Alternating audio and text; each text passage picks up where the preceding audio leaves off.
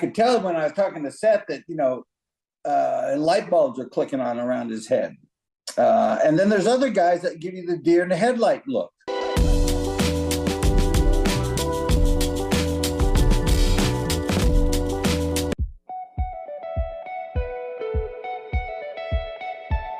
The series with Ric Flair, of course. 1989. Yeah, Chicago.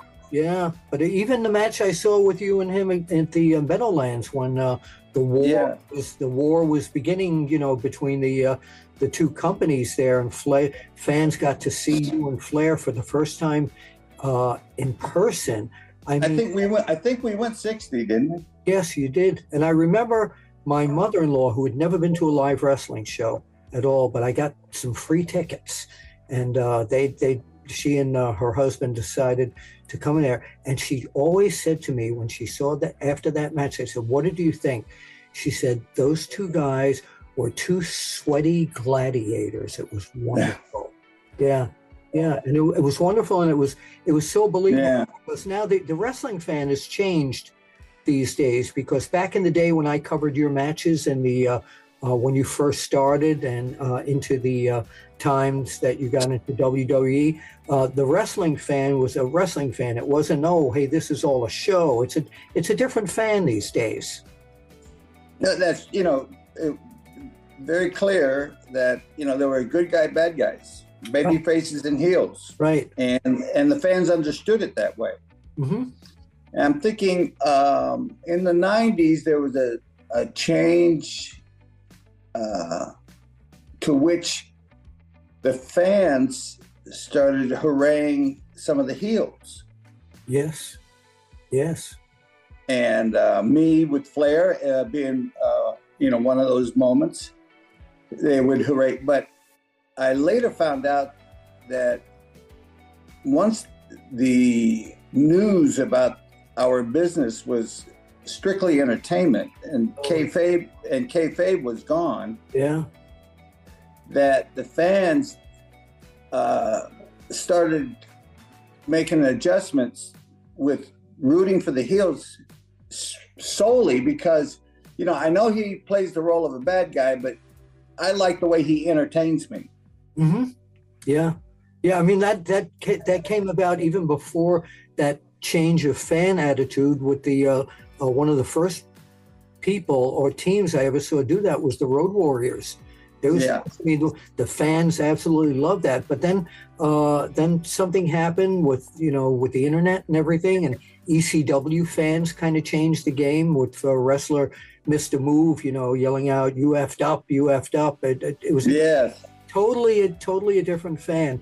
The fan that appreciated what you did in your day are the classic older fans who still really want that to come back. Do you watch any of it anymore? I do not. Okay, so I haven't watched a show, I don't know, 10 years. So I was going to ask you that if you knew anything about the current guys, that if Ricky Steamboat was back as Ricky Steamboat, was there a match that you never had that you always wanted to have, but it never happened? Or maybe one of the current guys that you might have seen today that you would have liked to wrestle against? Well, I had my hand in helping Seth Rollins, and I think he's a pretty good worker. Yeah, I think he's an excellent wrestler, technically, and the way he performs. Yeah. How were you instrumental in working with him? Well, he was at when the training school was in Tampa, FCW. Yes. And he had been on the indie route for several years. Correct. And then he got looked at, and then they brought, and protocol is you got to, we don't care how good of a worker you are, you're going to have to go through the school. Mm-hmm. I mean, you might be here a month, you might be here a year, but you still have to go through the school. And I think he might have been here for 10 months or a year or something. Then he got called up to get a look-see. But he was one of the guys that you could tell that when you were talking to him about psychology, basically all the guys knew how to do moves.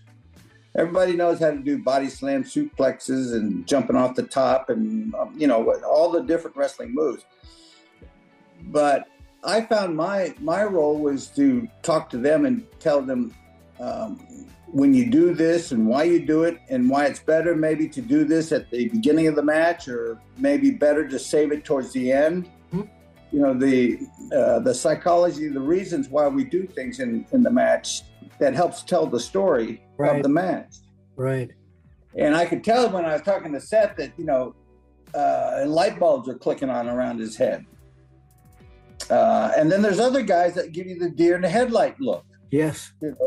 You could see it in their face. You could see it in their eyes. They have no clue what you're talking about, yet they're looking at you nodding like this. Mm-hmm.